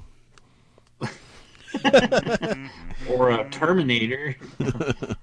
But yeah, so now kids can do robotics and use their iPads to control them. So that's with Lego stuff. That's pretty fairly awesome. But yeah, that's all the Tri-Bar Fry I've got for tonight. Yeah, I just checked So mine. did anybody get a chance to see Hidden Figures, the movie, the NASA movie? Not this yet. weekend? Not I know yet. that it took first. It tied with Rogue One for #1 movie for the weekend. So that's I think that's really completely awesome that That is people are kind of cool. interested in the deeper parts of our space program like that. I'm waiting for the Ray Kroc movie. The McDonald's. Oh, God. They made a movie about a guy that took over a chain, that made a chain out of a restaurant. Is it called And then The the Founder? sequel Yes. where the guy. Yes. Sequel where the guy comes up with the Big Mac, and then I don't know. Eventually, I think they've gotten George Lucas to do a 9-movie treatment, Oh, man. and the final movie is when they decide to have breakfast all day. Breakfast with I know, Jar Jar. kind of spoilers, but yeah, when they serve breakfast all day. All right, 713-526-573. Man, I'm hungry now. Breakfast all day. Michael Lots of Keaton breakfast. doing that. That's right. Yeah, that's the same Michael Keaton of Beetlejuice and Mr. Mom and Gung Ho fame, I'm assuming. Mm-hmm. Birdman, They could- Batman, all they those could probably movies. That's do right, a- Birdman, Batman. McDonald's, They could Ronald. probably do a Guardian. apocryphal show, a spin-off show about how they decided what 5 shapes to use for the chicken nuggets. It's a separate movie. That'll be flick for the in. kid. That'll be the Saturday morning cartoon. That'll be the Rogue One of the McDonald's story. It'll be the Saturday morning cartoon. They'll do it anime style. It'll be sort of some kind of Voltron thing, and that'll form the odd puzzle-shaped 5th piece. Or it's like if you've seen the OA, the 5 motions, which I don't think gives away any kind of spoilers. Has that Contact movie come out yet? The one with the aliens, I think it came and went. the eggs. Amy Adams, I think it's been through the. Yeah, It's already done. I think. Did you so. go see it? I Weren't didn't you see excited about it? I was. I read the short story instead. Oh. Save $15. No, wait, it's not called Contact, though. What's No, the it's name not of called it? Contact. 'Cause that's, It's What's, not. Arrival. what's it called? Was it Arrival? Arrival? Arrival. Yeah. Might be able to rent it. It might be check your available. Redbox. It might be available Check your for rent. McDonald's. It's still Check playing your in Redbox. theaters, it looks like.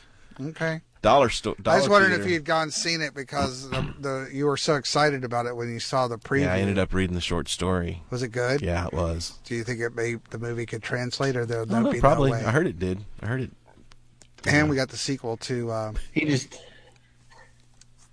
just read the short story and he's saving his money for the Prometheus sequel. He likes his aliens violent and brutal. That's right. Not trying to communicate with us. Did Forrest Whitaker have a more meaningful role than he did in Rogue One? It looks like he's in Arrival too. Is he in Arrival? Yeah.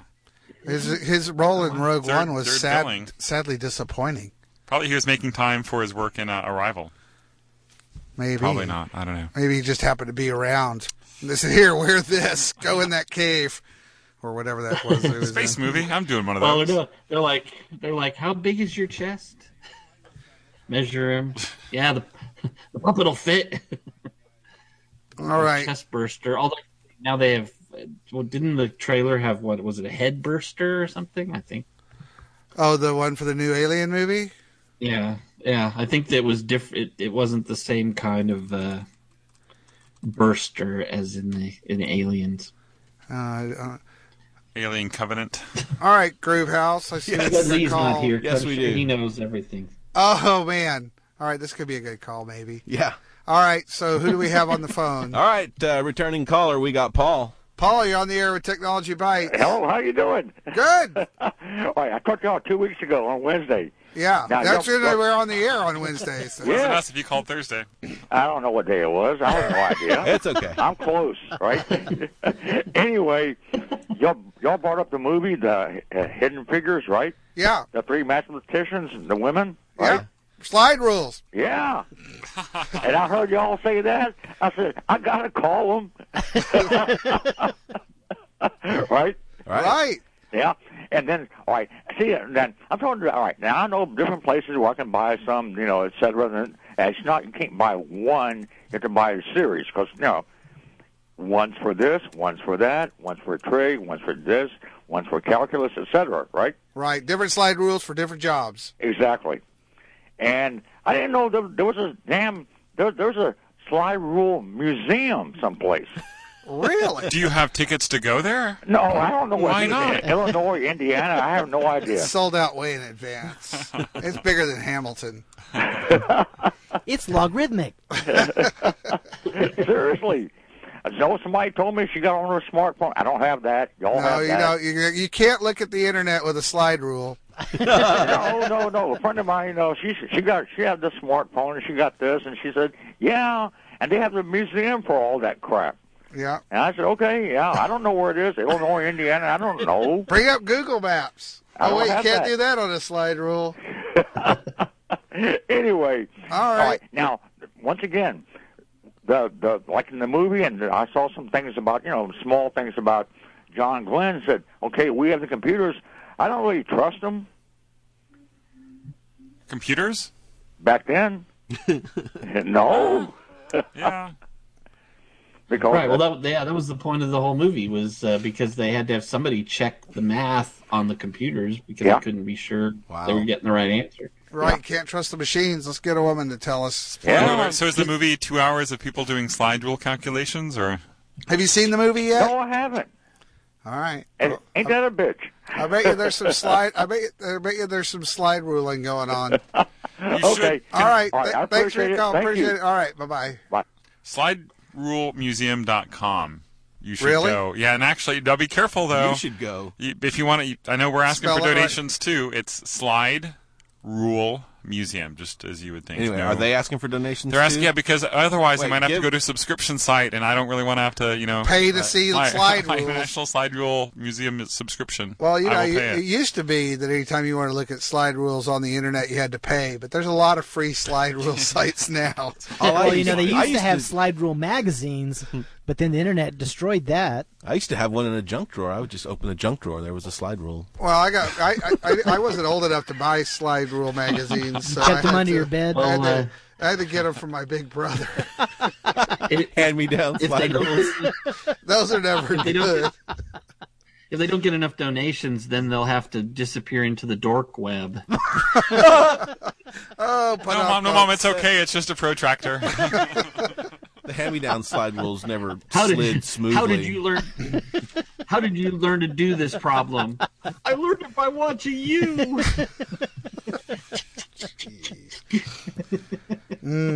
I don't trust slide rules. Yeah. I don't trust anything after the abacus. Really.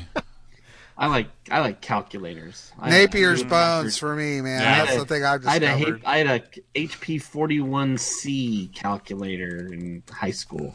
I had to work for most of a summer to pay for that bad boy. Hey, a while back during the nerdification of Cynthia, Barrett came over to the house and gave Cynthia a scientific calculator. Yeah, but she said she never had one before. Can she spell shell oil? No, but she can spell,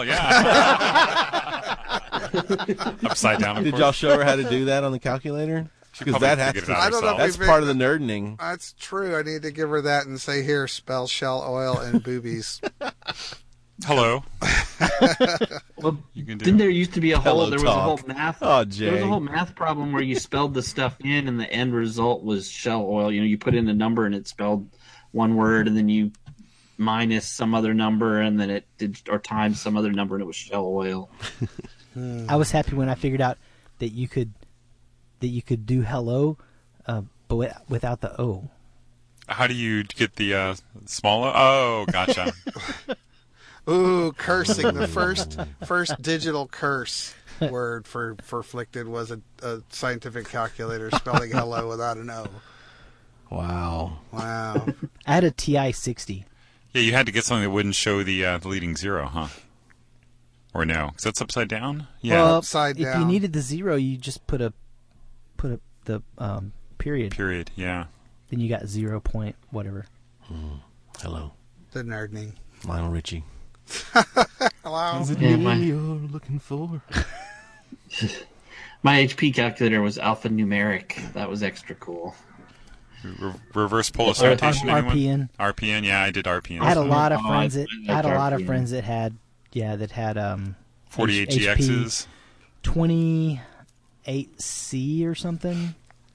I don't remember. It was the big calculator when I was in college, and a lot of my friends had them. But I stuck with that TI-60, and I managed to graduate. All I know is math is hard, and those calculators didn't make it seem any easier. Sure didn't. The one place where it made it seem easier is it was programmable and had storage registers. You put put your notes in it. So you put a formula. You could put the occasional formula in there. Sweet cheater. Not that I'm not. Fake news. Fake news. Fake degree. All right. Well, we're coming to the end of the show, I think. If my clock's any. The music's next week. If my calculations are correct. Slide rule. When this show hits 21:56:30, you're going to hear some serious outro music. All right. Well, I want to thank everyone for participating in the show tonight, either by listening, calling in, or going to the web and making a pledge. We will be doing our fundraiser next week. By the way, the Geek Gathering last week was really good. Mm-hmm. It was really good. So thanks to everyone who came out for that. We were inside. We were inside because it was cold outside. Baby. All right. So anyway, you've been listening to Technology Bites. I'm Jay Lee. I'm Peter Hughes. I'm Plicted. I'm Barrett. And he's Rivals. See you next week.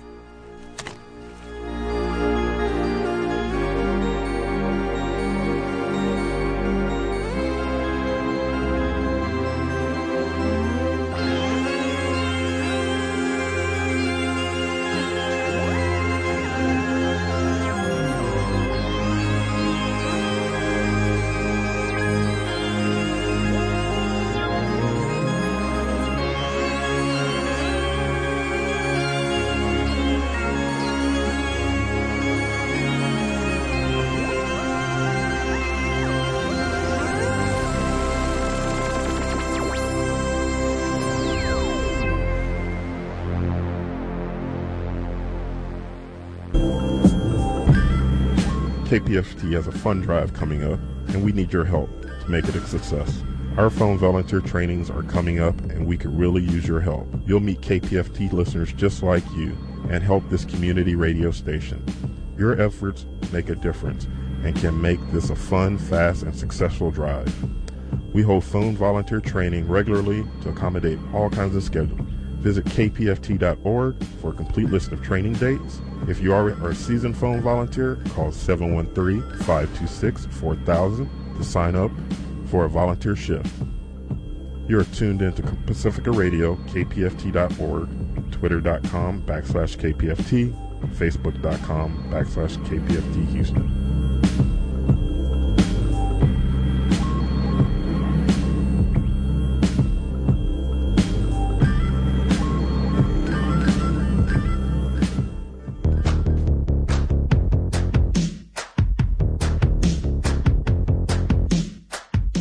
Many companies will match gifts made to nonprofit organizations. A matching gift from your company will help KPFT preserve independent music, arts, news, and views for generations to enjoy. Just make a gift to KPFT this hour at kpft.org. Then contact your Human Resources Office for eligibility requirements and to obtain a matching gift form. Many companies match the gifts of retirees, spouses, and surviving spouses, too. Just fill out the employee portion of the form completely and send the form to KPFT, attention Matching Gifts, 419 Levitt Boulevard, Houston, Texas 77006. Your gift to KPFT could double if your company has a matching gift program. Your help makes a difference. This is 90.1 KPFT Houston, kpft.org worldwide.